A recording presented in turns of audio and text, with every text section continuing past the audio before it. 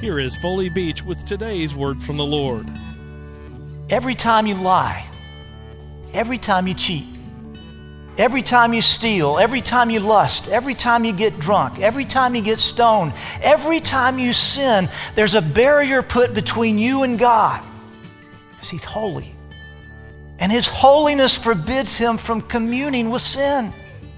And so what God did in bringing this baby into the world was to make a way for us humans in our sinfulness to have relationship with Him. When Jesus, the Son of God, died on the cross, He literally took on Him our sins.